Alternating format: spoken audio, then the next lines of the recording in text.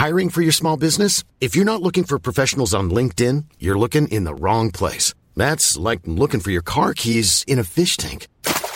LinkedIn helps you hire professionals you can't find anywhere else, even those who aren't actively searching for a new job but might be open to the perfect role. In a given month, over 70% of LinkedIn users don't even visit other leading job sites. So start looking in the right place. With LinkedIn, you can hire professionals like a professional. Post your free job on linkedin.com/people today.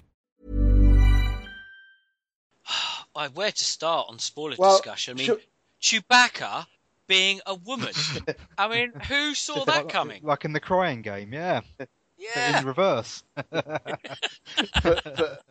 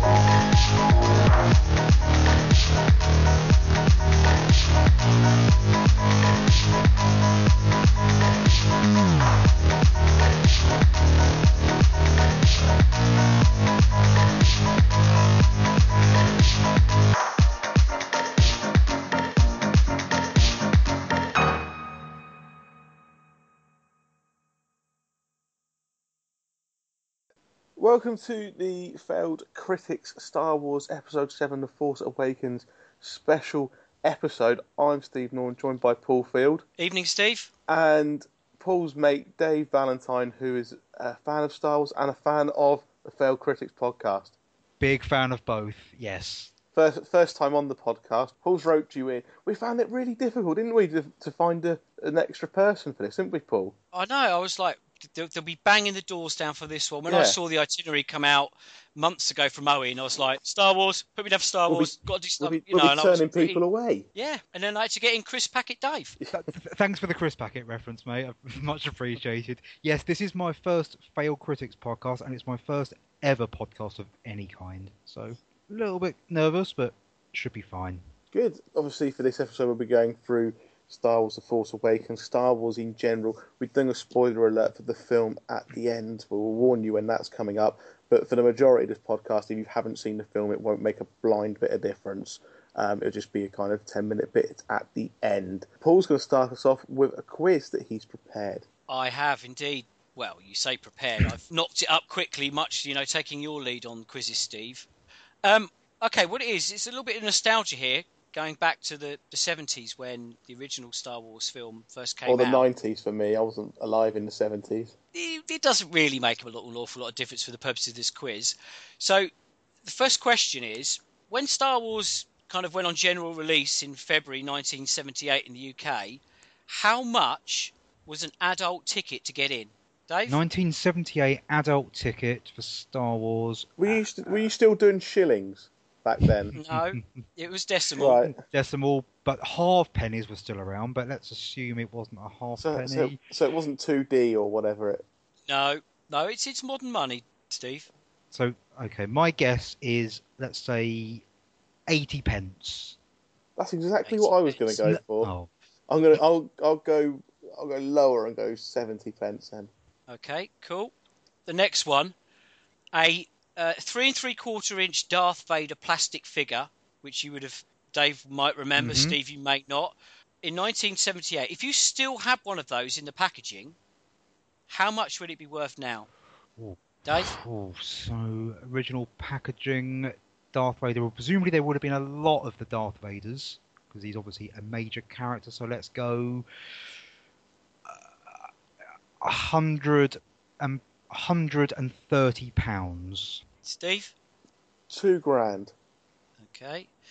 Similar vein here, there was another figure that came out in 1978, which was a Jawa.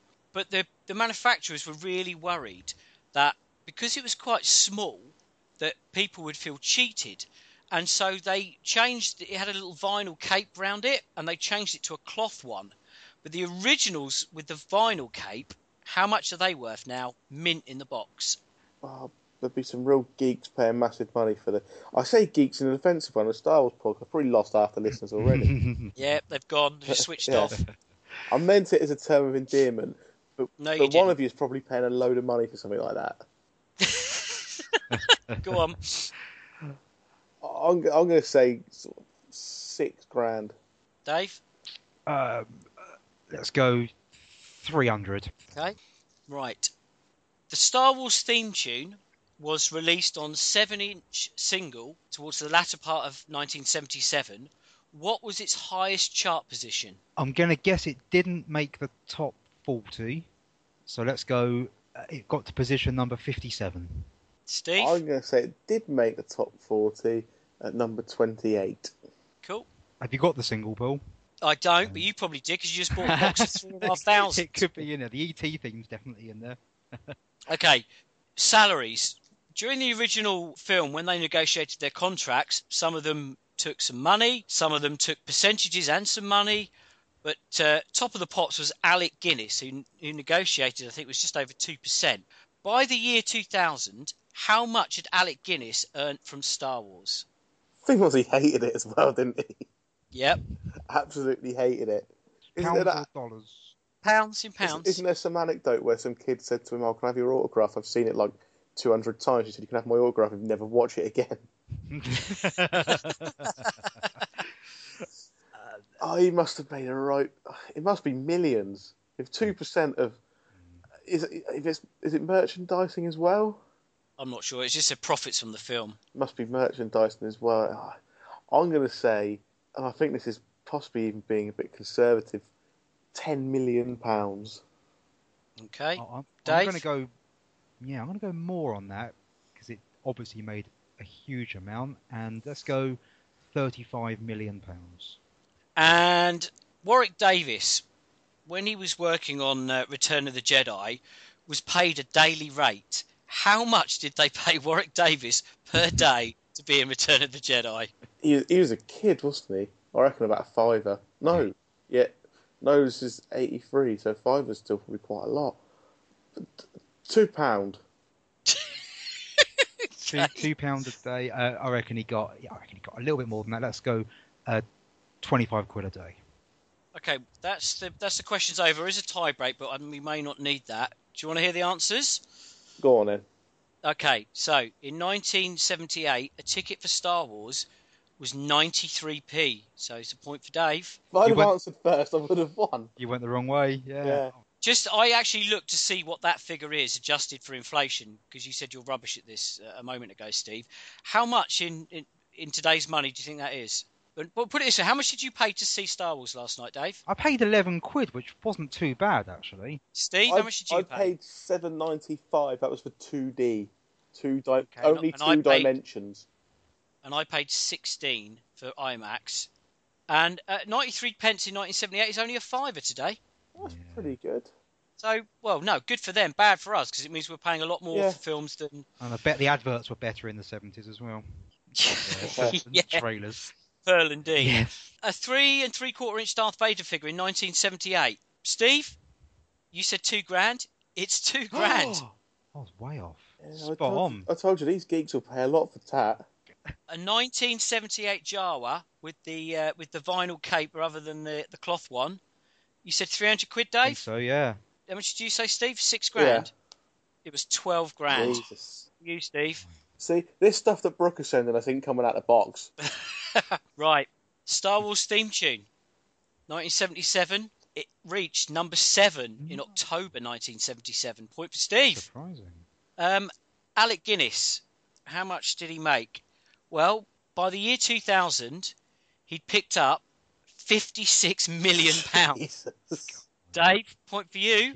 And, oh no, Warwick Davis in Jedi. He earned 60 quid a day. Dave. Oh, okay. So, Yeah. we do need a tie break because it's 3-3. I was going to say it's a nice little earner, but that could sound disparaging towards Warwick. So- I don't think he might. He probably would have come on this podcast if we'd invited him and chucked him a tenner. Unlike Owen, I have prepared a tie break. Okay. Of the Star Wars films, which was the highest grossing lifetime at the box office, and how much? Are we taking inflation into account here? No. Okay. Phantom Menace. Okay. Steve? I'm going to say Revenge of the Sith. And do you want to have a stab at an amount? No. Phantom Menace took, say, 750 million. I'd say Sith took 822 million. Okay, well, the answer is it was indeed the Phantom Menace, Dave, with takings of 1 billion. Oh, that's quite a lot, isn't it? It is. That was a good one, actually. That was a really close quiz. Close. Unlucky there, Steve. Yeah, it was a good quiz. I'm upset to have lost. I always am. But at least this doesn't put Owen one step closer to making me watch Columbo. One of my favourite shows of all time there, Steve. Although he might try and claim a point for it.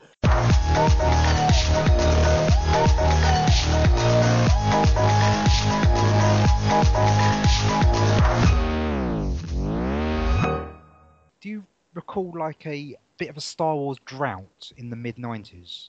Maybe I just grew out of it, but it just didn't seem to be that sort of reference between about 91 to about 97 when they came back again.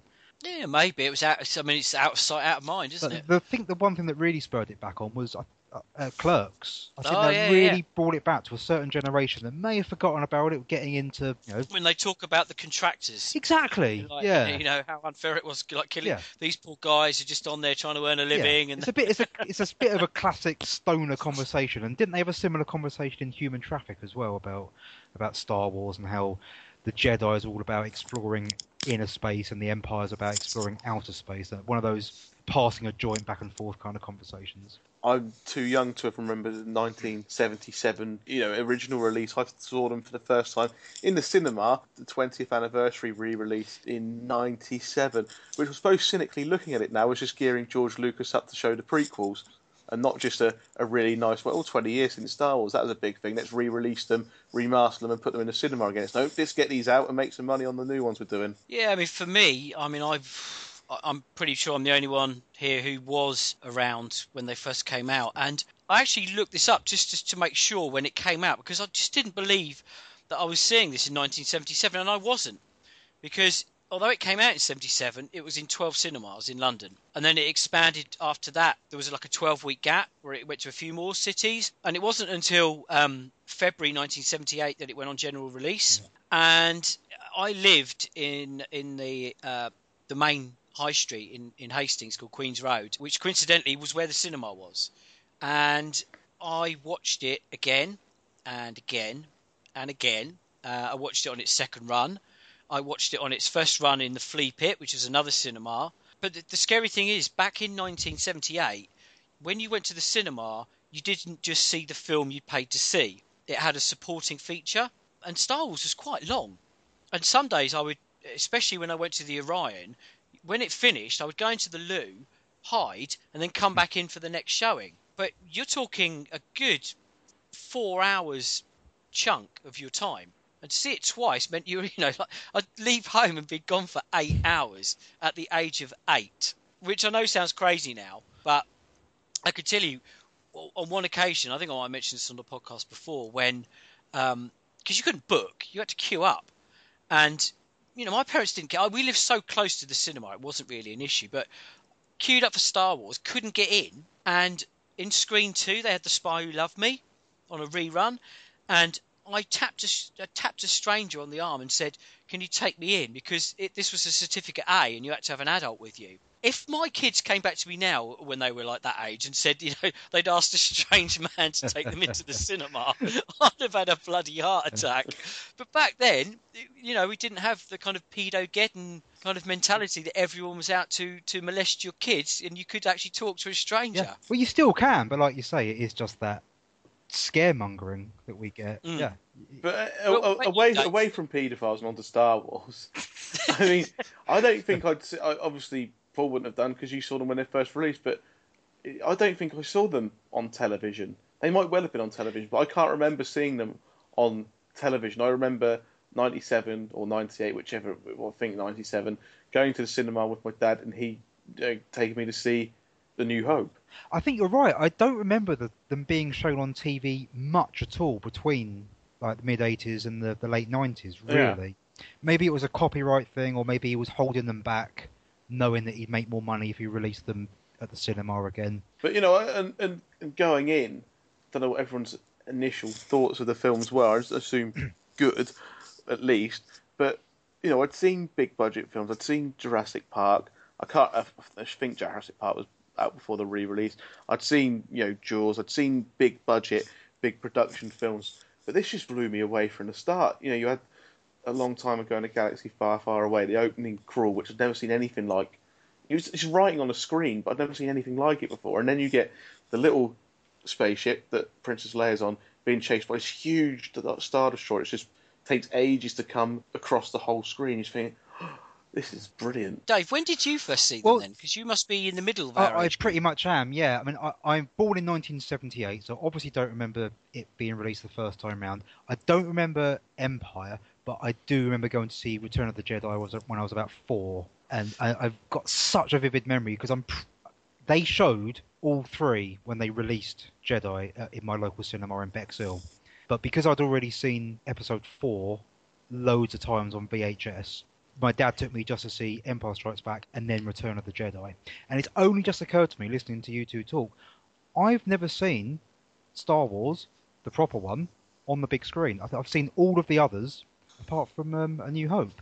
That's only just occurred to me. But it's always been there for me, Star Wars. My dad loved it. He'd seen it when it came out in '78, and he was a big kid as well, so he revelled in buying all the toys and the books and everything.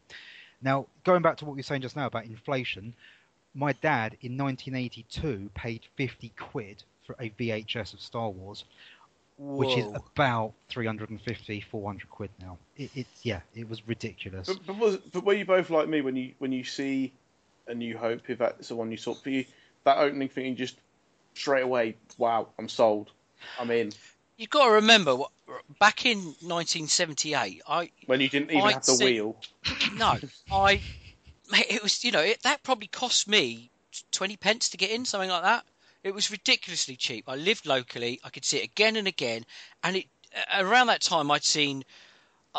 My parents used to take me all the time, so I think I'd seen The Tower Inferno, Jaws, so there weren't like a massive amount of films that were kind of special effects driven. I think some Harryhausen stuff, like Sinbad and the Eye of the Tiger and things like that, and Jason the Argonauts.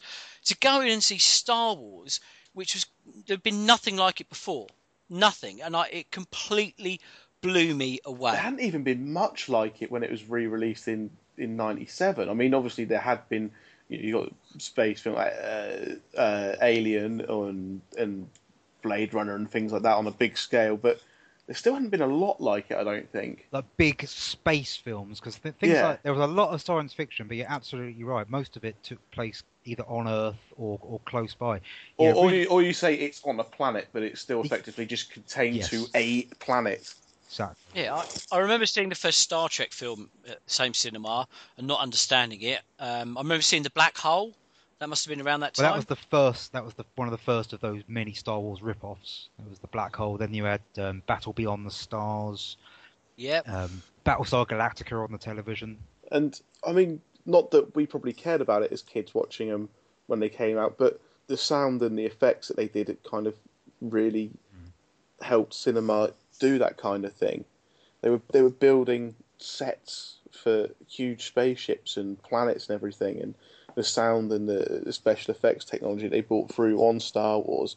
I mean, as much as George Lucas is the writer for the prequels, he's done a lot for cinema in terms of really pushing those kind of things with like industrial light and magic and all that kind of stuff. Yeah, I mean, you can't underestimate the use of the word game changer, because it changed everything. It changed my expectations of going to the cinema. I remember, I think I saw Superman 2 in 1978 that summer, and compared to Star Wars, I wasn't that impressed. But I mean, going back to Star Wars, the films themselves, they're just fun, weren't they? They were just... Yeah. I mean, a lot of people and a lot of lists of best films of all time feature Star Wars. If you're being objective, they're not the best films of all time. You could weigh them up against something like The Godfather or something, or a Sight and Sound list of pretentious top 10 films. You know, the direction and all that kind of stuff. But they're just brilliant, aren't they? They are, mate. They're pure, unadulterated fun. I grew up with them. I love them, and people who get sort of snarky and sniffy about them, they can just go fuck themselves. I'm not. I think it was on one of the bonus DVDs when they first came out on DVD. It's got interviews of all the people involved. Mark Hamill thought, what's there not to like? You've got, Jedi, so basically kind of these warriors. You've got princesses. You've got fighting droids. You've got aliens. You've got space and spaceships and everything. What's not to like? Yeah, it's just classic old-fashioned storytelling. It's got elements of everything. It's a fantasy film. It's sci-fi, but it's as much a fantasy film as something like perhaps Lord of the Rings. I've always maintained that it's a fantasy film rather than science fiction because it is so fantastical and set so far away. There's nothing related to Earth about it at all. Were you guys kind of like me up until about puberty? You want to be Luke Skywalker, and then you suddenly start noticing girls and want to be Han Solo instead. Yeah. What of the original trilogy? What's your favourite then, Steve? It's got to be Empire, isn't it? Empire Strikes Back. Dave? I would say Empire Strikes Back is the better of the films, but my favourite is still Star Wars for many reasons. But I really like Peter Cushing and Alec Guinness in it, and they're just so fantastic. Peter Cushing is a great kind of bad guy villain.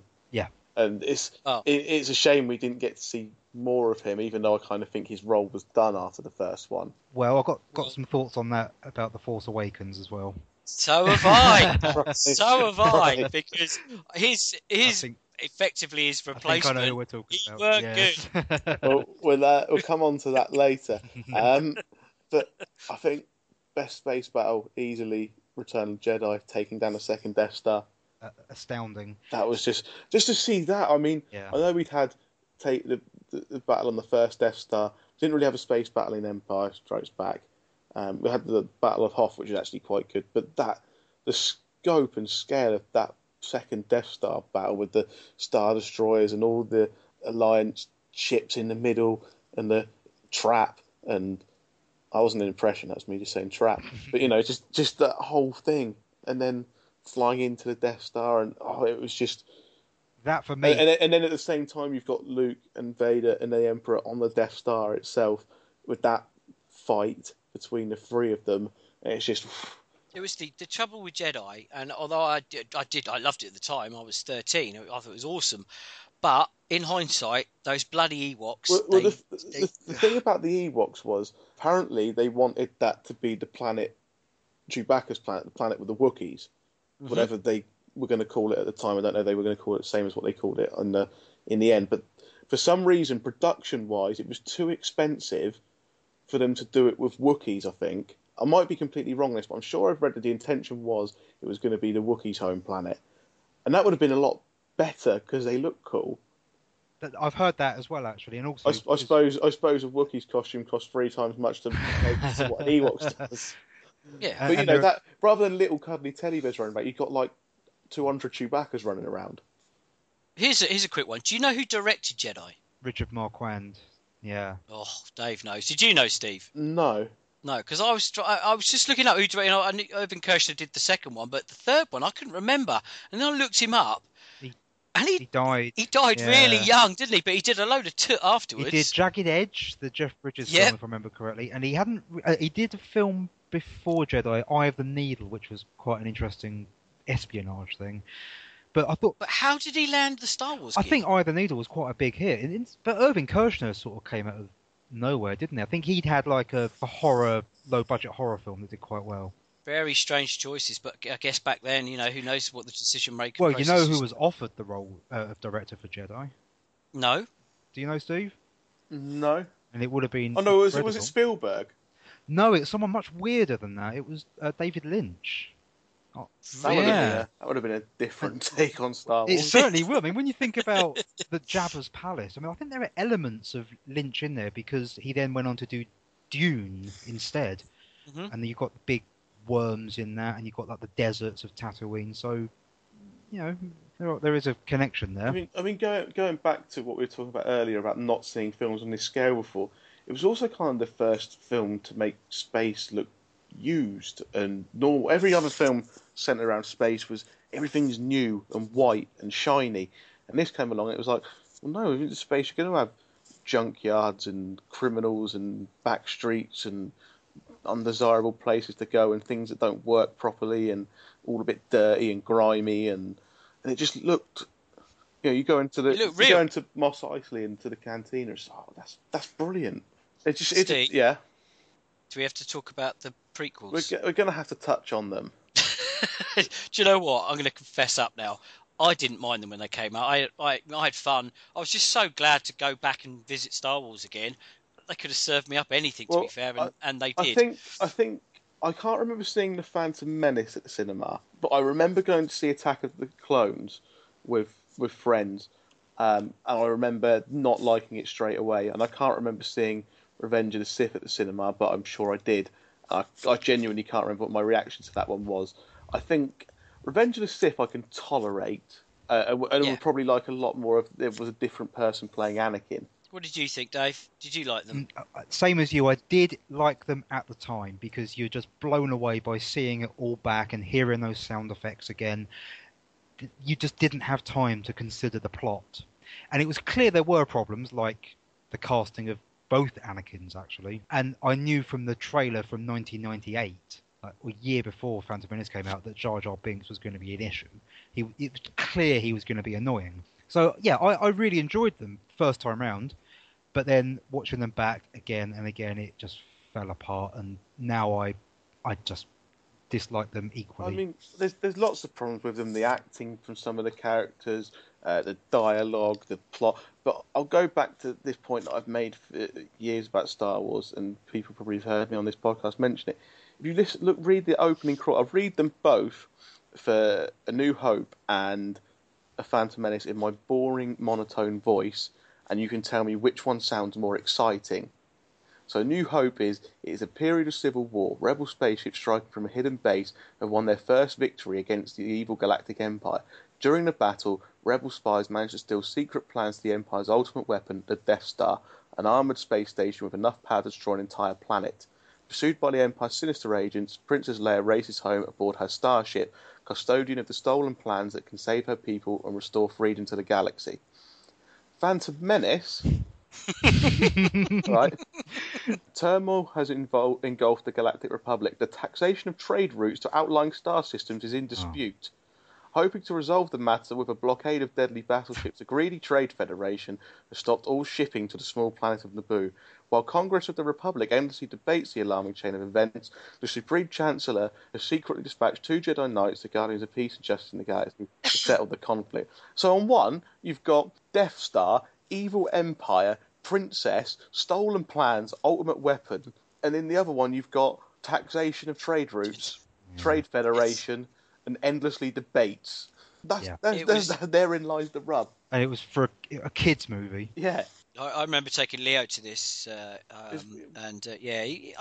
he enjoyed it, but I don't think he understood it. I think there's a lot for little kids who maybe don't follow a plot the whole way to enjoy the pod race is actually cool to watch. I mean, I don't know how it holds up special effects-wise, but certainly that was cool to watch. The lightsaber battle between Darth Maul, Obi-Wan, and Qui-Gon was actually quite good. I think Qui-Gon's quite an interesting character who perhaps either you should have made Obi-Wan that character, the person who is, although a Jedi and a very good Jedi, at conflict with the Council, can't get onto the Council because he doesn't share their views all the time.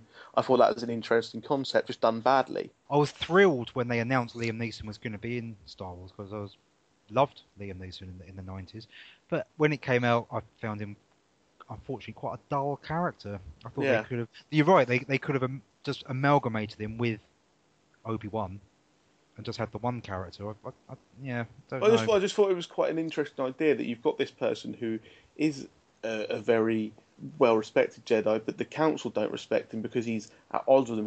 He's not evil by any means. He's not tapped into the dark side, but he challenges what the Jedi think, what the Jedi perceive about certain things.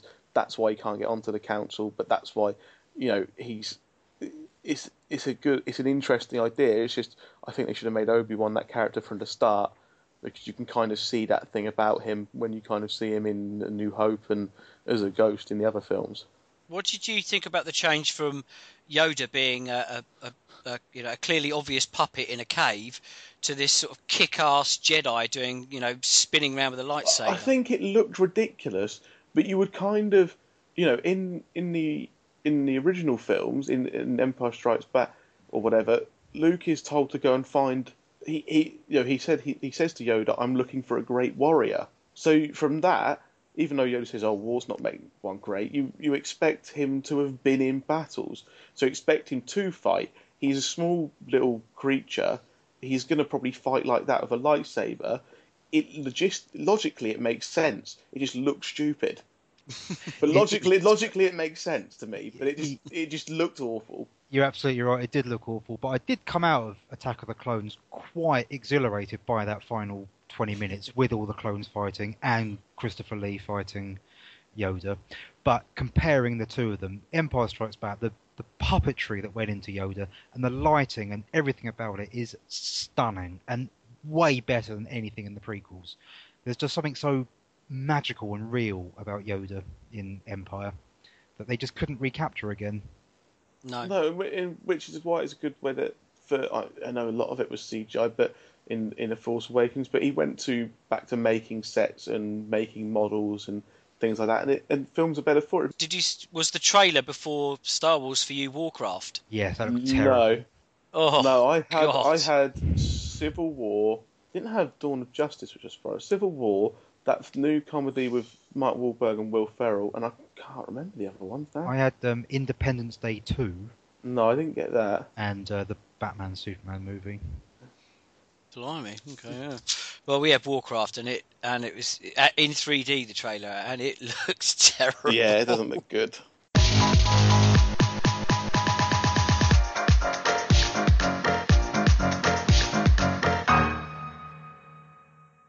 Time now for our review of Star Wars Episode 7, The Force Awakens. This bit will be the non-spoilered review. We'll go on to spoilers later. Again, we'll warn you when that's coming up. So yes, this was Star Wars, The Force Awakens Episode 7, coming out, how many years was it after Jedi's re-release? I mean, I only count it as, Jedi was 83, so I've counted, 32 years waiting for a sequel for me. And it's set 30 years after the events of Jedi-ish. I mean, space years probably work out different to ours. That's a good point. Yeah. Space years. Yeah. It's directed by J.J. Abrams. It brings back the old cast. You've got Harrison Ford's Han Solo, you've got Princess Leia, Luke Skywalker, R2-D2, C-3PO. They're all back, joined by a new cast. A lot of them relative unknowns. What do we think of the film in general? I loved it. I think I said in my review that's gone onto the Fail Critics website, it's certainly by far and away better than any of the prequels, and it might even be on par, if not better, than Return of the Jedi. I'd agree with that. I mean, I had a lot of fun with it. Before we get into it, I'm curious. Where did you all see it? How did you see it? What was the kind of the experience like? I saw it with my eyes, Paul. That's how I saw it. Were you in a 2D flea pit? I was in a 2D, not flea pit though, but 2D. I just don't, unless a film's specifically made for 3D, I won't pay to see it in 3D. If I had an IMAX anywhere near me, I may well have gone to an IMAX to watch it. The screen was packed. I live in a small town in Dorset, and the town I went to watch it in was just slightly bigger, about 10 minutes away. I went at midnight. They had 4 screenings at midnight, another 4 at midnight, and from what I could see, they were all full. I've been to a couple of midnight releases before. It's not something I tend to do. Doing a film podcast, sometimes I've had to for a big release to kind of fit it in, because I've had other stuff on. So I've done it for The Dark Knight Rises and done it for Prometheus. And for those, the audiences were by and large pretty much the same kind of person, without stereotyping anyone. They were nerds, either film nerds or comic book nerds, whatever. Star Wars, even for a midnight release, it was just a mixed audience. You had young people there who were too young probably to even seen the 20th anniversary, and maybe even the first couple of prequels when they were released in the cinema. You had, older people who had probably what my age is now when the originals came out in 77. it had not families with young kids, but you had people who are obviously there with their parents, older people there with their parents, groups of friends, people on their own, whatever. And it was a really good atmosphere at a cinema. I've never been to a cinema screening like it that I can remember. And I was kind of a little bit anxious for going in because I just thought, what if this is shit? From all the trailers and all the talk around it, and then obviously they had the LA premiere the day before. I didn't read anything that spoilt it, but there was a lot of talk. Oh, it's good, it's good, it's good. But it's just sitting there 10 minutes before even the adverts come on, and the lights go down, thinking, yeah, what if this is shit? Because this would have been a completely different podcast if it was bad, wouldn't it? None of us really would have wanted to do it. No. I mean, there was the quiz and the bit we've just done, the part before this, none of us would have really wanted to do it, would we? No. It would have been completely deflated. Why are we doing this? Why are we giving up our evening to do this? Oh, for God's sake. Well, I headed over to Crawley, which is about an hour and 10 minutes drive to their Crawley. IMAX, yeah. There is huge, their screening there. And I know I always slate Cineworld, but the Cineworld in Crawley is amazing. The screen, the audio, it was perfect. Really good crowd like yours. Lots of people dressed up. Lots of lightsabers hanging around. There's a bloke dressed as a Wookiee, for God's sake. Full on, the whole thing. Obviously there was only 2 women in there, and all of the rest of them stared at them the whole night. But no, it was a really good crowd, and really, really real proper buzz about the place. Dave, I know you saw it at the cinema that I saw the original 40 years ago or whatever. Correct, yeah. I walked 2 minutes from my flat at midnight last night to the cinema just around the corner, and there was a queue, and there was also someone dressed up as Rilo Ken. No, is that his name? Kylo Ren. Kylo Ren. I did the Stanley Unwin version. So there was someone dressed up as him outside, but they hadn't pre-booked. So I went in. I'd already bought my ticket. I saw it in 2D on a decent enough screen.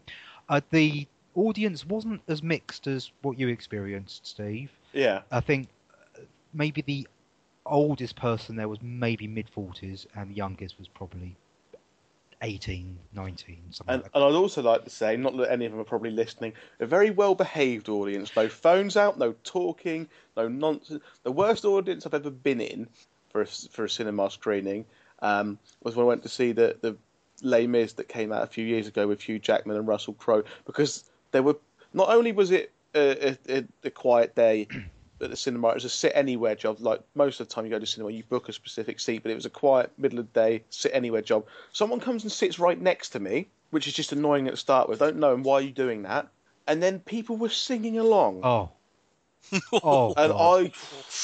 if it wasn't more than one, if it was only one person singing along, I would have said something. But more than one person was, and I couldn't be bothered to get into a row. But I looked around at these people and thought, just shut up! I want to watch the film. Well, funnily enough, Steve, I was about to say, yes, totally agreed. Last night, even though I had some reservations, when I first got there, I sat in one seat. I think Paul might know what I'm about to say.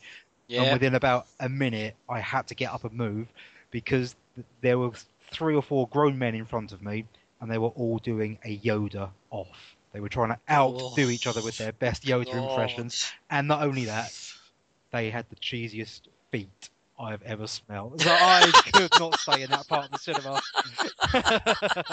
and there in a nutshell, Dave, is why I didn't book to go and see it at my childhood cinema. So I moved and found somewhere much nicer. But yet, once the film started, everyone was impeccably behaved. I had a couple of people taking, no, strictly speaking, they shouldn't have done, but it's not really a big deal, taking photos for Instagram, whatever, of the title card. Not even a long time ago, where it comes up. With the Star certificate. Wars. Yeah, the certificate. Just taking a picture of that quickly. And that was fine with me because it's such a big event and, people live on the social.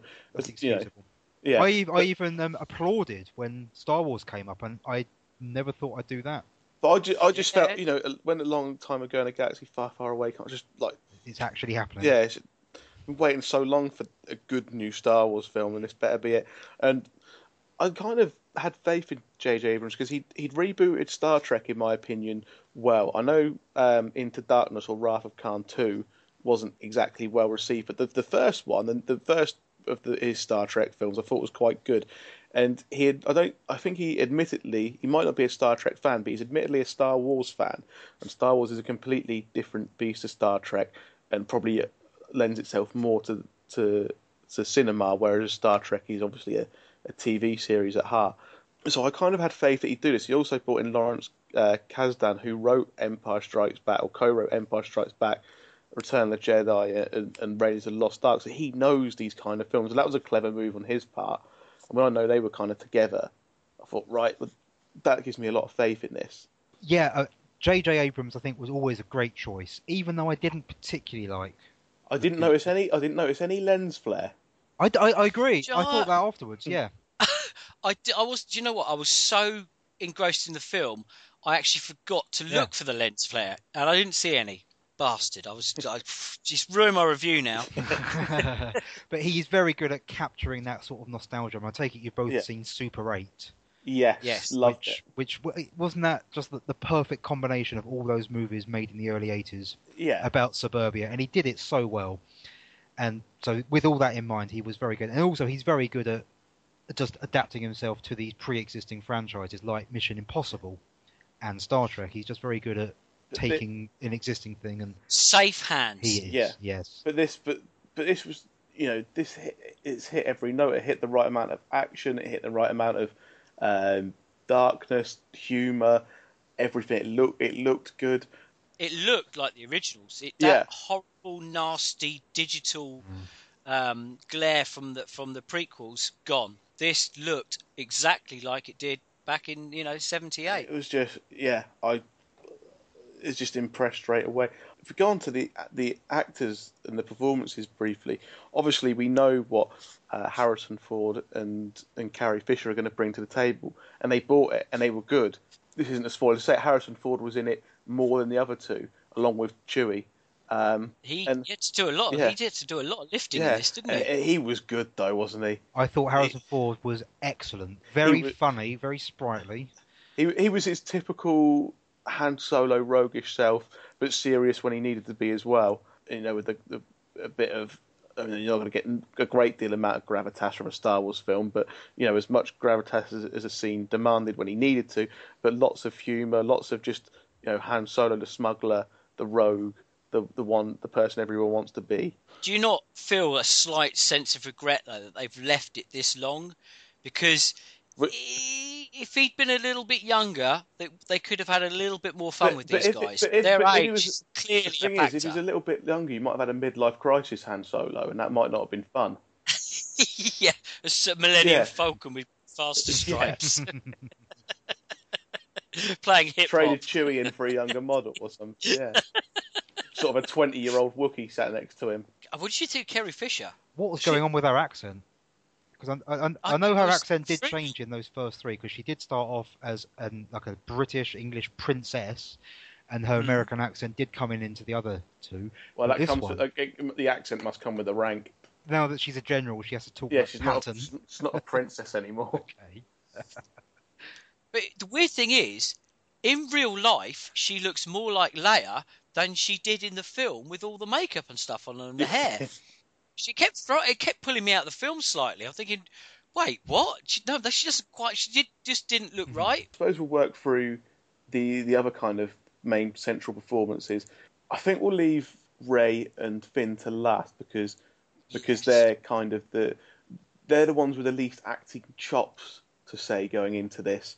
So we'll leave them to last. If we take a quick look at Poe Dameron, played by Oscar Isaac, I thought he was good. I wanted to see more of him, if anything. I think we will.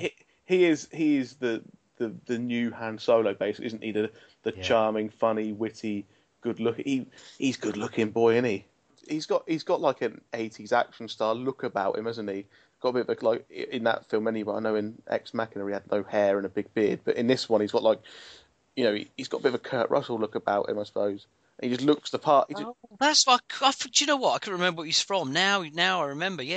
Ex Machina. He just looks like that part. He just looks right for that role as an action hero. And he was brilliant. I wanted to see more of him. Well, aren't there two actors in this who are in Ex Machina? I haven't seen it. Yes. Yes. Domhnall Gleeson, who played Hux, yes. Yeah. The kind of this film has so many parallels with A New Hope, and it's not a bad thing at all. But he was the kind of, I suppose, the Tarkin of this film. Yeah. Yes. You see, here's a slight kicker for me, right? When you watched Star Wars, right? At any point, did you think that you could go up to Moff Tarkin and nick his dinner money? Well, he was quite an old man, but No, but he was a very sinister. He was Correct. played X, but I think there's a difference here though that. You see where I'm going I know with where this? you're going. He didn't seem that intimidating, but I don't think he was.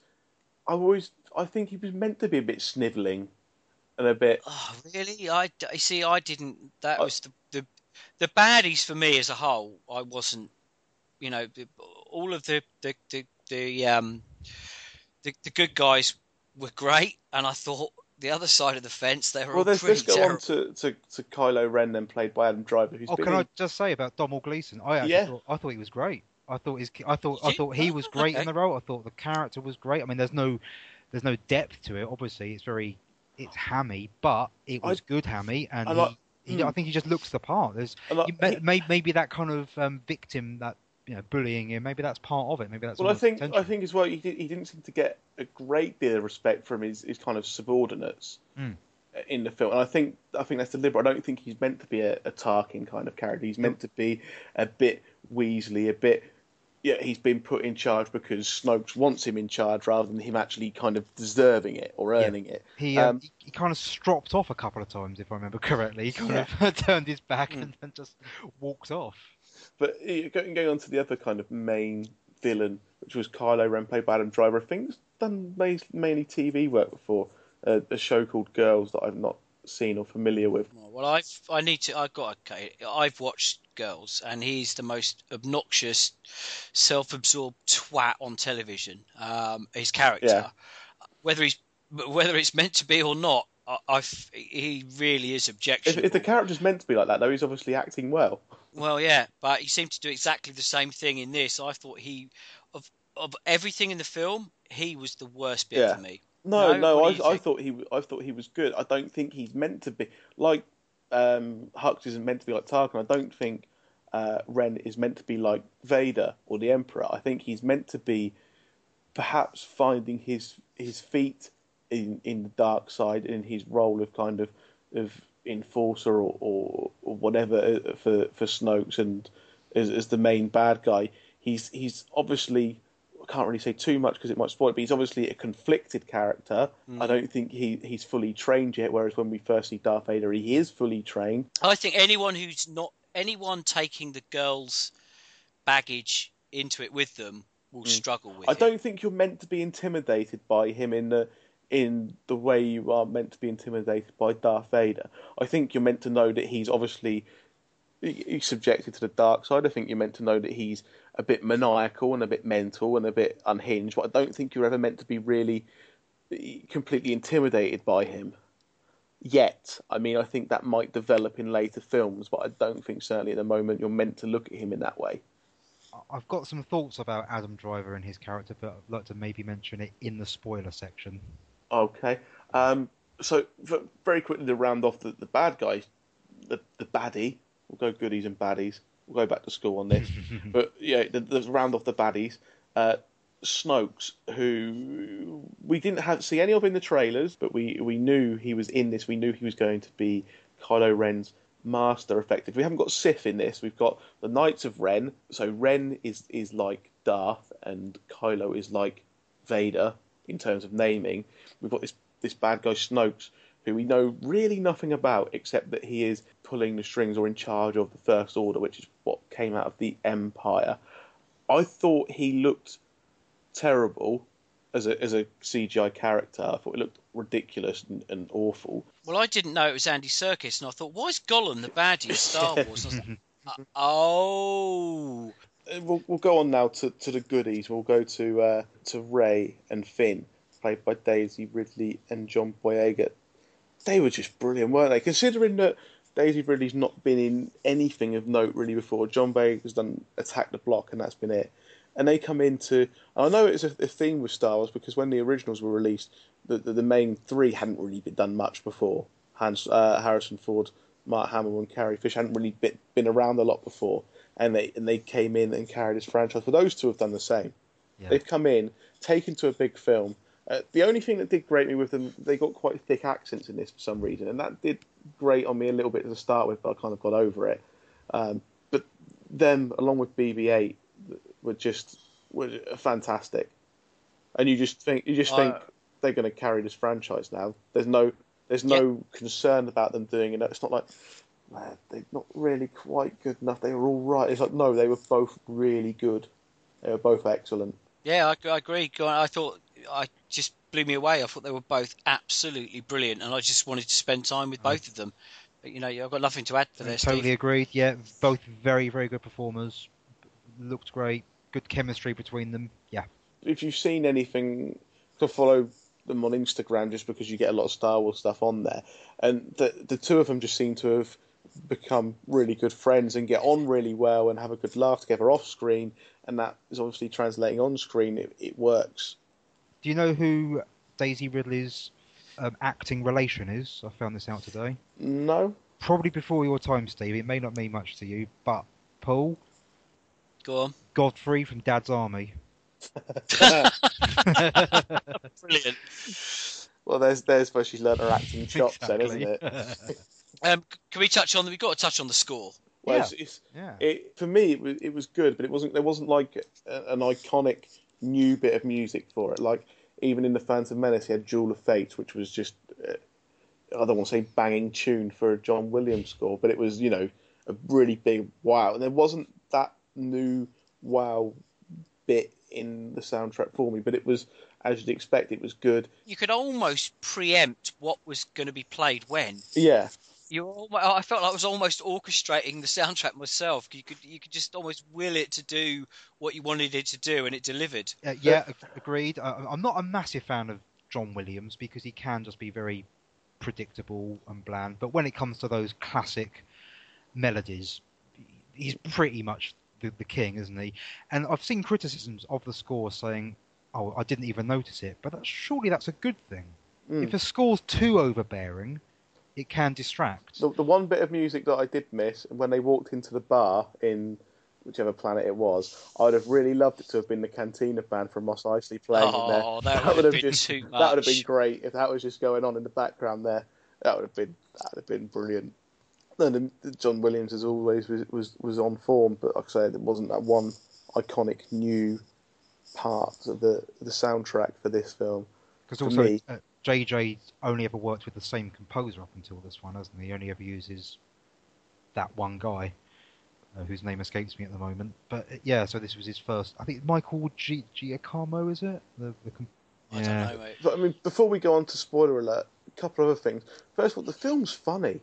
Yes. I mean, you worry with films like this because it's not a comedy film. So you sometimes worry, if you go back to the prequels, I hate going back to the prequels to slag them off, but that's what they're there for, I suppose, now. But there was obviously an intention from George Lucas making those to make them funnier, to have comic relief characters or comedy characters like Jar Jar Binks. And it just fell flat a lot of the time in that. But the comedy in this just works. I agree. I think that's down to a good combination of the actors, the writer, and JJ's directing. But definitely go and see it. Yeah. That's what you need to do. Go and see it. Everyone needs to see this, and everyone pretty much will. We know a couple of people. I mean, Brooker, for example, somehow he got into the London premiere. I didn't even realise he was going to the premiere yesterday. No, he just sort of said, I just thought he was going to see the film. Then he just said, "Yeah, do you want our free tat? Because we don't like Star Wars." Yeah, we've got that in writing, haven't we, Steve? Yes, and I'm hoping that we're going to get some quite cool stuff out of that. Love you, Brooker. He was telling us in the run-up, I think exaggerating a bit, but how much he doesn't like Star Wars. He's watching them back, doesn't like them, doesn't get them. Now I think there's a lot of people who don't like Star Wars who didn't see them at the right time, perhaps didn't see them growing up or when they were younger, and kind of watched them as a cynical adult. I thought, but I think you got to see them. But anyway, he came out of The Force Awakens and said, "No, it's good. I liked it. If you like Star Wars, you'll love it." He's nailed it. Yeah. There's some bits that if you've never seen a Star Wars film before, you probably won't get, but it does kind of work as well as an introduction to a franchise, and go back and watch the rest of them from there. Yep, I agree. Agreed. But I don't know if I've made it. It probably will pop up in the spoilers, but I think the way the two of you were talking, I don't think I loved it quite as much as the two of you did.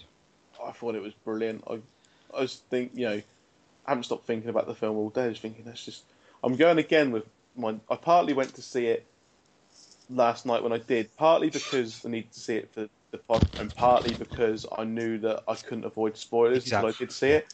But my dad wants to go again on Monday. He took me to see the original one, so I'm going to go with him on Monday. And I'm more than happy to go and see it again, so close to have seen it.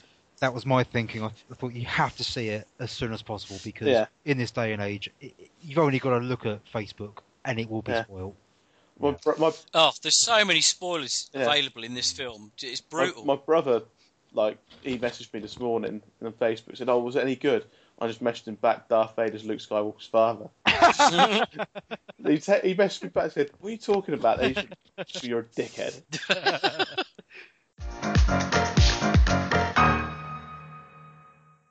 Time now for spoiler alert, a section of the podcast where we talk about the film in detail, including plot spoilers, potential spoilers for future films in the franchise. If you haven't seen the film, do not listen to this bit. If you do, and we spoil the film for you, it's your own fault. We've just given you a big warning. Do not listen any further. The film will be ruined for you. Yes, Matt Lambourne.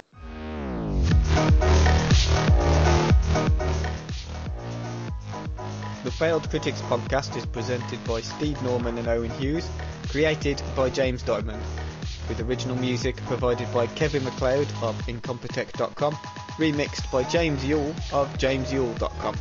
You can find us at FailedCritics.com, on Twitter at FailedCritics, and Facebook at Facebook.com/FailedCritics. Thanks for listening.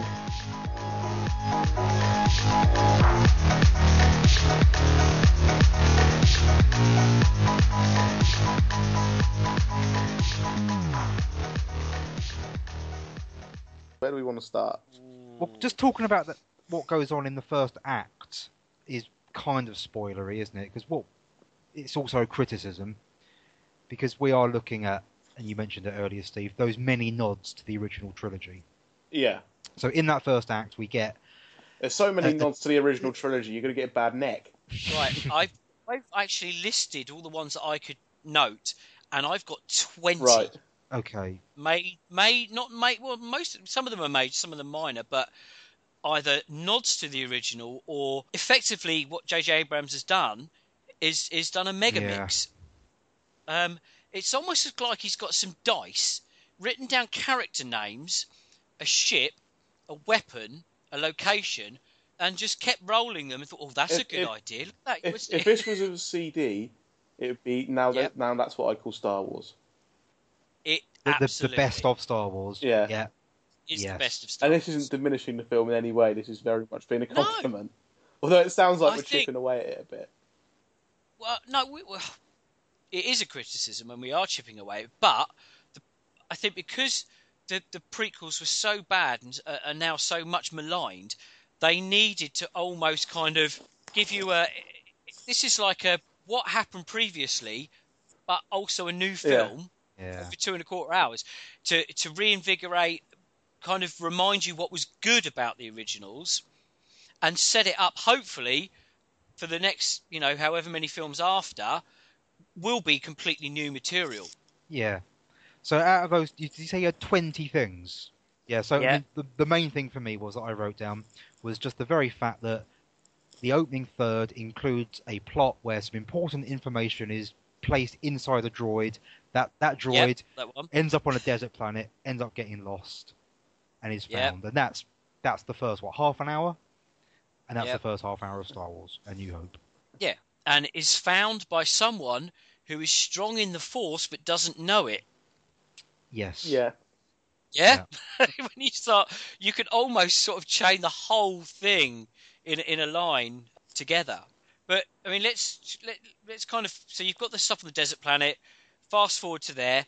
Amazingly, like all the Star Wars films, there are very happy coincidences. So, for example, they find the Millennium Falcon just sitting there out of the blue. That was one of the funny moments, wasn't it? They're running away from it to a different ship. Yeah. And Finn says, "What about that one?" "No, it's a heap of junk." And then the other ship gets blown up, so they don't have a choice but to go to the Millennium Falcon. That was a very good bit. Yeah, but then seeing that take off is just that's magic. Awesome. Yeah. But so contrived and ridiculous. And then 10 minutes later, they're boarded, and oh no, look, it's Han and Chewie who've been supposedly looking for this ship for all this amount back of to time. I like the fact they've gone back to being smugglers, though. But presumably, the reason why they found the Falcon so quickly was probably because it hadn't been activated for such a long time. So as soon as it's out in orbit and it's flying around, presumably Han had some sort of tracking device to track it down, which is why he was able to find it so quickly. I don't know. It might have been explained. Well, it did seem to he had an idea where it was, because he said to Rey, didn't he? "Oh, did you get it from so and so?" And she said no. He got it from Thingy, who got it from Thingy, he got it from somebody else, and So he did have an idea of where it was. But you're right. They did turn up pretty sharpish. Pretty sharpish. And then when they're in the Falcon, the guy sits in the sort of laser bit, shooting the TIE fighters, and starts cheering when he gets one. Very reminiscent of Luke. The chessboard made an appearance, which was great. Yeah. Chessboard. Yep, I've got that on my list. There's a trash compactor joke in that bit. What else have we got here? Obviously, there's a Death Star. Starkiller base. Yeah. In fact, base, which is destroyed by flying inside it after the shields have been taken down. That's a very original idea. The whole crew sneak on board an Imperial ship to do a rescue. Mind you, actually, going back to the point I just made, that the first Death Star didn't have a shield. Not only did it have a pretty obvious weak point, it didn't have a shield. Second Death Star had a shield that had to be taken out before they could fly into it. But the first one didn't, and that just seems like a design flaw. It doesn't get brought up enough. Maybe they hadn't thought of it back in 1970, whenever. Yeah, but anyway. But yeah, it was the Starkiller base was destroyed by Rebel pilots flying into it and blowing it up from the inside. Going back to Rebel pilots, another one, Fat Pilot. I hope. Yep. Oh, he was the guy. Wasn't that the guy from Heroes? Yes. So it was. Yeah. I hope he's Porkins' son. The overarching sort of theme of this is searching for a hermit. Right. Yeah. Yes. True. And the baddie is who was a Jedi who was trained but turned. Yeah. Yeah. Wears a mask. The main protagonist has a dream sequence. Remember where she sees some dark things? Yeah. When she's in the cellar of the bar. Yeah. We have the bar, the cantina, the interrogation chair where Poe's there, the one that Leia was in. Yeah. Jedi mind tricks. Yep. The main kind of villain appearing by hologram. Yeah. Yeah, this list keeps going, mate. You can tell where we're going with this, but this should, on paper, be a disaster, but it's not. Like Leicester City. This is episode 7 is Leicester City. It shouldn't work. Everyone should be a bit bored of it, and the parts shouldn't quite work together. But somehow it's top of the league, and no one knows how. It doesn't matter because it's brilliant. I don't really get football analogies, so I'll compare it to The Fall, the amazing band, in that it's completely different, but also somehow exactly the same. So it's different enough, all those similarities that we've gone through, but yeah, they're done just well enough to be completely different and feeling fresh. And I need to do the main. Come on, let's get to the main spoiler. You've got two lead characters having a confrontation. And one of them meets his end via a lightsaber. That bit reminiscent of Vader and Obi-Wan. Yeah, and you got someone being someone's parent, finding out on a platform. Yeah. Yep. It is weird that all of this stuff should be pulling you out of the film, but why didn't it? I can't. Because it was like they said, it was the same enough. It was the same enough and different enough at the same time to be good. It wasn't too different, and it wasn't too much the same. It may be. Maybe it cuts back to the point made earlier that you needed to remind people of all the good stuff before we move on to the next films. Because all of these things, although they've been copied, They were all good. They were all the bits that I love to remember. If someone gets frozen in carbonite in the next film, he's taking it a bit too far. Yeah, that's going to be too far. There are rumours that Lando is going to be in the next one. Well, I don't Really? have a problem with that. I like Lando. I love Lando. Mm. Yeah. He's cool. Did you think some of the... I mean, we talked about the age earlier. They ain't aged well, have they? I mean, these are not young people anymore, the original cast. No, Harrison Ford has... Wait, he's a lot older. Bearing in mind, they've tightened him up because he's in Yeah. a film, and he still looks really fucking old. I thought Luke looked good, though. Yes, he did. He looked like he's seen some shit. Yes. He's seen some And- things. How long do you reckon it took him to learn the lines? Yeah. Easiest paycheck he's get- ever had. Oh, do you think? Do you know what? It made me laugh because obviously I did actually see some of the build up. They did the Star Wars Experience and stuff, and they came on stage and they spoke about the film and how great it was to be back, and that kind of stayed with me. So I assumed he was in the film, Yeah. So there's but he ain't in it, is he? No, but let's talk about what Luke's been up to then. So what we learn is that we learn this in the opening crawl, Luke is missing. Nobody's seen him for years. We then learn from Han that after they defeated the Emperor and Vader, he started to train his own school of Jedis, trying to restart the Jedi Order. One of which was, another spoiler now, doesn't matter, spoiler alert, was Han and Leia's son, who was called Ben, who is now Kylo Ren. He probably manipulated by Snoke at some point. We don't really know anything about Snoke other than that he is in charge of the First Order at the moment. But Kylo Ren, or Ben, killed all the other apprentices to Luke and turned to the dark side. And Luke, because of that, has now gone missing and is apparently trying to search out the first ever Jedi temple for whatever reasons we don't know. In the expanded universe books, Which we have to probably make clear now aren't canon now. But no, but Luke does do that. He goes off and he runs an academy and he trains all these young Jedi and stuff. So that kind of confused me because I was just before going into it, I read that all of that stuff is now defunct and they're not going to draw upon it. yeah. And then immediately draw Well, upon I mean, you say draw upon it, but it's not a completely unoriginal idea or a stupid thought that Luke would, once Vader and the Emperor are gone, try and train more Jedis. Yeah, I guess so. It's not the most stupid conclusion to come to that he would naturally try and do that, or recreate the Jedi Order in his own way or whatever. Well, I've never been a big fan of expanded universes, and to me, the only things that count are things that are in films, really. So anything that's in a book, I didn't care about. But am I right in thinking that did Chewbacca die in one of the books? He did. And therefore, as soon as they announced that he was back, all those books were discounted as canon. Yeah. Well, as soon as Disney bought Star Wars, they said no, none of that's canon. All that's canon is the films. Yeah. The 6 films out plus the films we're doing, the Clone Wars TV show, because even though Lucasfilm had done a few series, Disney did a couple after they took it on, and the new Star Wars Rebels show, plus the comics, the Marvel comics that we're doing, and a couple of the novels that we're doing as well. Any computer games released prior to that, any TV shows, any books, magazines, whatever is not part of the continuity anymore. And thank God J.J. Abrams didn't introduce time travel into this, because I think if he did that, and alternative timelines, That's how we're going to get Ham back. Well, yeah, yes. But so that's what Luke's up to, and we can't even really speculate on why he's doing it, can we?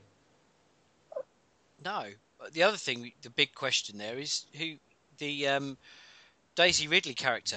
What's her provenance? Where's she come from? Who are her parents? Well, yeah, obviously we found out that Kylo Ren's parents are Han and Leia. Could have been Luke and Leia, I suppose. Couldn't it? In the books, they have a boy and a girl, Han and Leia. So is she the sister? Well, I mean, she could be. No, everyone's saying, oh, she's got to be somebody's child, but she doesn't. Well, she obviously is someone's child, but she doesn't have to be any of the main. She could just be a completely new character. What did happen in the build-up, from what I read, was that J.J. Abrams deliberately said they were not giving Finn and Rey's character surnames. Well, it turns out Finn was just he wasn't a clone. He was stolen at birth by the First Order to be a stormtrooper. But he was assigned the number FN whatever. Poe names him Finn. Finn, yeah. And Rey sees if she is Luke or Leia and Han's child, you can't work out why she's been abandoned on the Jakku, because there's no she doesn't, because her brother, if it is her brother or whoever he is, Kylo Ren, Ben, he's been trained as an adult and turned as an adult to the dark side. So if she had been put into hiding, she would have done that as an adult and known who her parents were, because her parents obviously took up looking after them. So she's obviously, if she has been hidden, she's been hidden as a child, and you haven't got a clue why that's been done. If Ben, Kylo Ren, was not hidden away as a child. So I just think she's a completely new character and not linked to anyone, because or else she'd know who they were, because there was no reason for her to be put into hiding if Kylo Ren's character wasn't put into hiding as a child. Yeah, I don't buy her being the sister of Kylo Ren. I think, if anything, she could be cousin. She could be Luke's daughter, which then, of course, asks the question, well, who's the mother? Well, he's a bit of a player, that Luke. Well, in the old Jedi Order, it's why Anakin turned. You weren't allowed to be shagging around, were you? You weren't allowed to have, be in love and have girlfriends and all that kind of stuff. Maybe Luke seeing, well, that's probably not quite right. But then, who's the mother?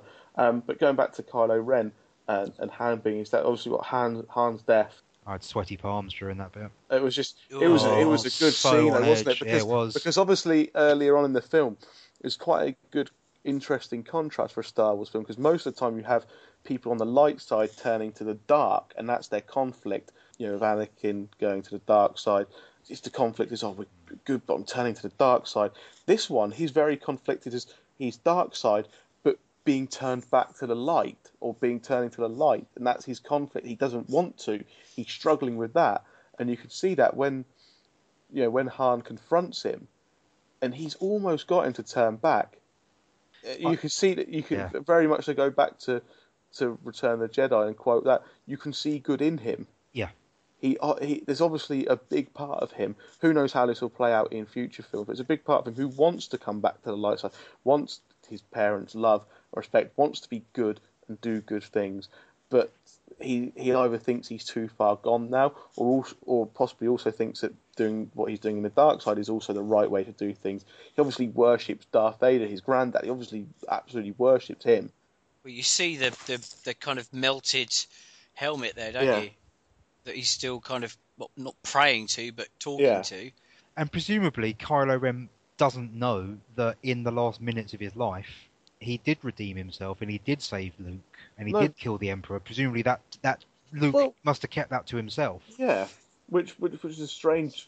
It seems strange, but but he obviously he's obviously about to turn back. He's given his lightsaber to his dad, or he's about to, and then something changes. I mean, it goes dark. This is probably quite symbolic, but something changes and he kills his own dad, and then takes a shot from Chewie. He just goes nuts. Can I say, actually, I predicted Han's death probably about 5-10 minutes before it actually happened. Just there was a moment when he said to Chewie, "Let's split up. You go up there, I'll go down there." And I just had a feeling, I got a bad feeling about this. I just thought, that's it. Then we're never going to see Han and Chewie on screen together again. I don't know whether I've just become attuned to the way filmmaking works, and you pick up on these little beats within the story. I thought it'd be Chewie that bought the bullet in this one. You could see Han was hobbling because he broke his ankle during filming, didn't he? And when he was running, you could actually see he was limping. And do you know what? He went out in a blaze of glory. He had a lot of screen time, and he's had a decent send off. But just briefly going back to Kylo Ren and Adam Driver, I thought Adam Driver was superb in that role, and I think he was by far the most interesting character because of the conflict, his confliction. Yeah. And he's just kind of Darth Vader. He always seemed quite in control from what we saw in the films of his emotion. So if something was going wrong, he was still quite controlled. It was manic, it was evil, he would choke people, it was always quite controlled. When things would go wrong for Kylo Ren, he was wrecking up the place. He was slashing up the room and everything, kicking off and causing all kinds of fuss. So maybe more of a hint towards the Anakin of Attack of the Clones. That's more of him coming through. But in Snoke, we know nothing about Snoke. We know nothing about the Knights of Ren, which is obviously what Kylo Ren is part of, and Snoke's and where he comes into it. They're not Sith, or else they'd call themselves Sith or Darth or whatever. They're not part of. Do you think we're going to get an origin story? I don't think we will. It's not a spin-off that's been rumoured. There's been lots of spin-off rumours. You've obviously got Rogue One, which is out next year, which I think is going to be brilliant. It's obviously a film about plans to steal the Death Star plans. And that it seems like it's going to be a heist movie set in space, which should just be a lot of fun. They've been talking about Obi-Wan Kenobi spin-offs, either set what he's doing between Revenge of the Sith and A New Hope, or young Han Solo movies, or a film about Boba Fett and bounty hunters. But they've not really mentioned one kind of about an origin story for Snoke or anything yet. It will be explained. Obviously, it's got to be explained, perhaps in Episode 8, but. What did we think of the character at the very beginning, played by Max von Sydow? Because when it was announced that he was going to be in it, I don't know about you, I assumed he's going to be the bad guy because he's one of those great actors that's got gravitas. From what I'd seen and what I'd heard, I thought he was the person who'd be looking after Rey. He was the person who Rey had been given custody of, or custody to. He was Rey's guardian, which wasn't the case at all. No. His character name, if you look on IMDb or whatever, his character name isn't one we're familiar with.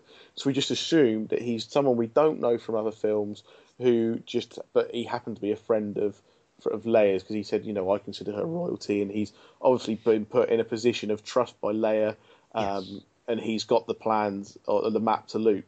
And he recognised Kylo Ren as well, he mentioned. Yeah, and he said, I know your basically, I know your family, I know what you're about and all that kind of stuff.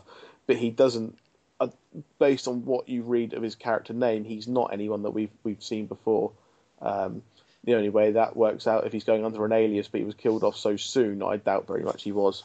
But again, I think we might see more of him in some sort of prequel or spin-off story.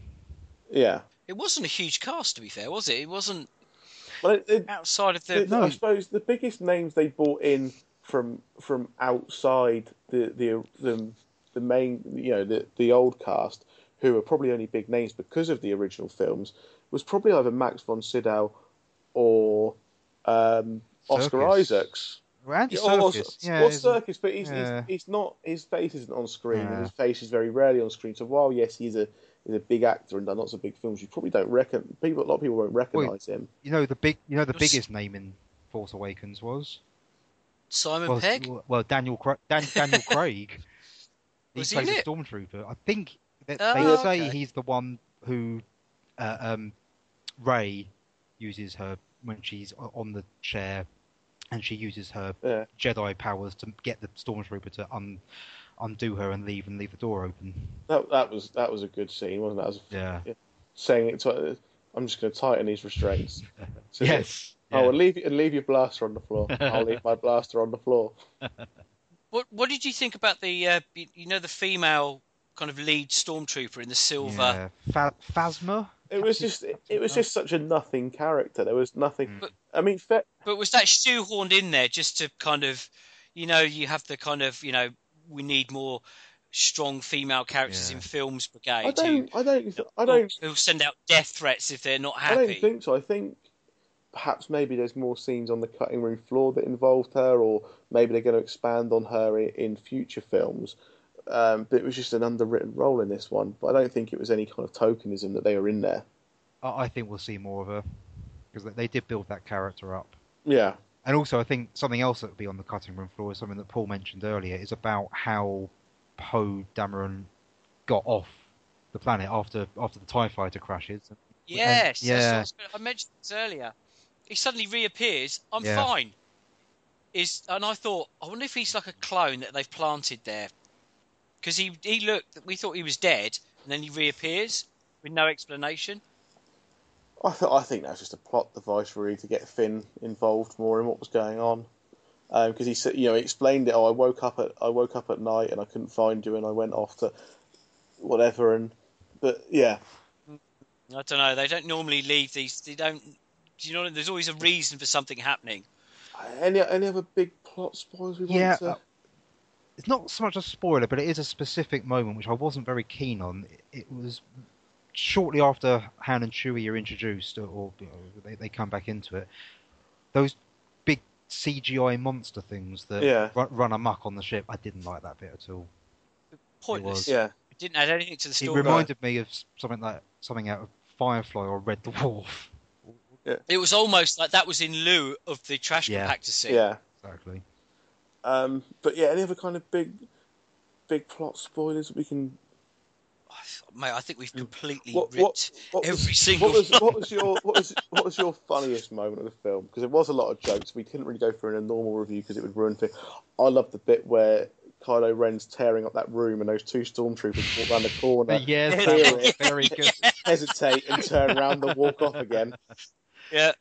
Do you know what? I think you might have nailed that one because I was really, really laughing. Or there's that scene where they just, I think they're just flying off of Jakku in the Millennium Falcon. And it's Finn, Rey, and BB-8, and he's and she's like, I want to go back there. He's like, why do you want to go back there? Why are you going back?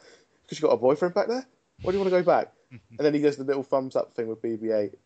Yes. Do you know what? We haven't mentioned R2-D2 and C3PO. Well, they were barely. Yeah, C3PO was quite because he'd done two things really that made me laugh. It was first when he was going to call Princess Leia Princess and then change it to General, and then when Princess Leia said something or General Leia said something, and he looked at one of the other characters, I can't remember which one, just went princesses, like in a kind of like princesses kind of way.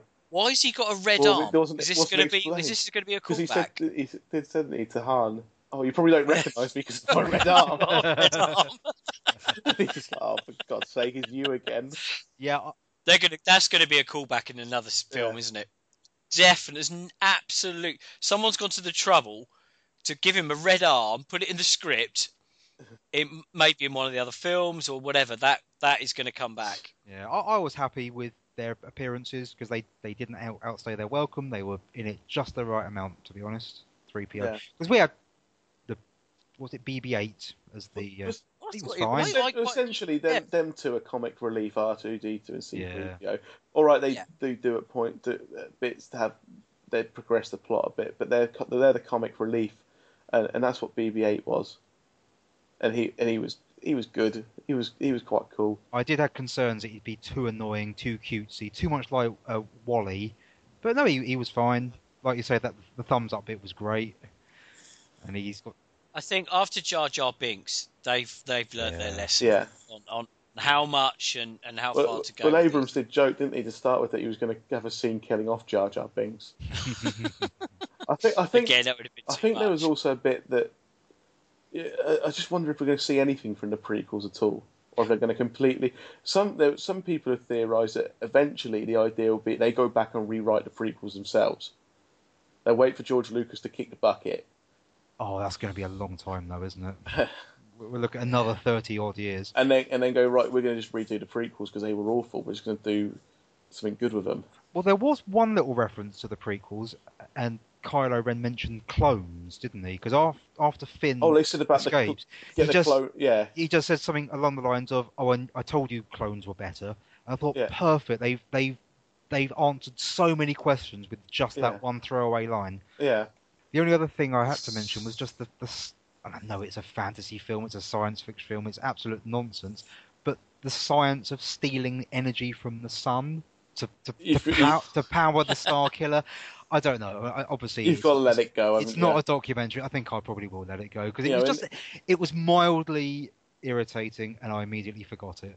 So. Well, they let the weapon being called a Star Killer go during the script reading, so I think we're going to have to too.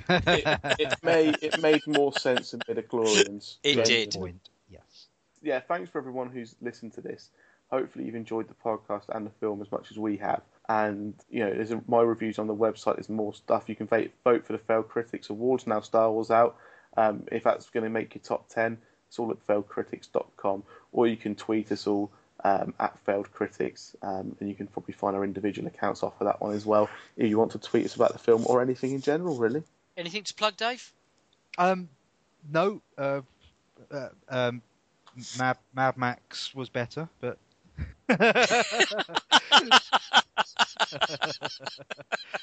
But no, nothing. Oh dear! Please don't let that be the episode title.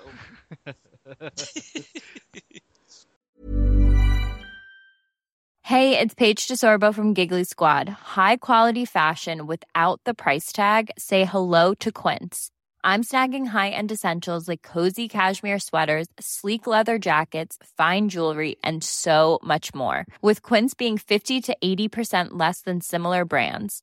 And they partner with factories that prioritize safe, ethical, and responsible manufacturing. I love that. Luxury quality within reach. Go to quince.com/style to get free shipping and 365-day returns on your next order. Quince.com/style.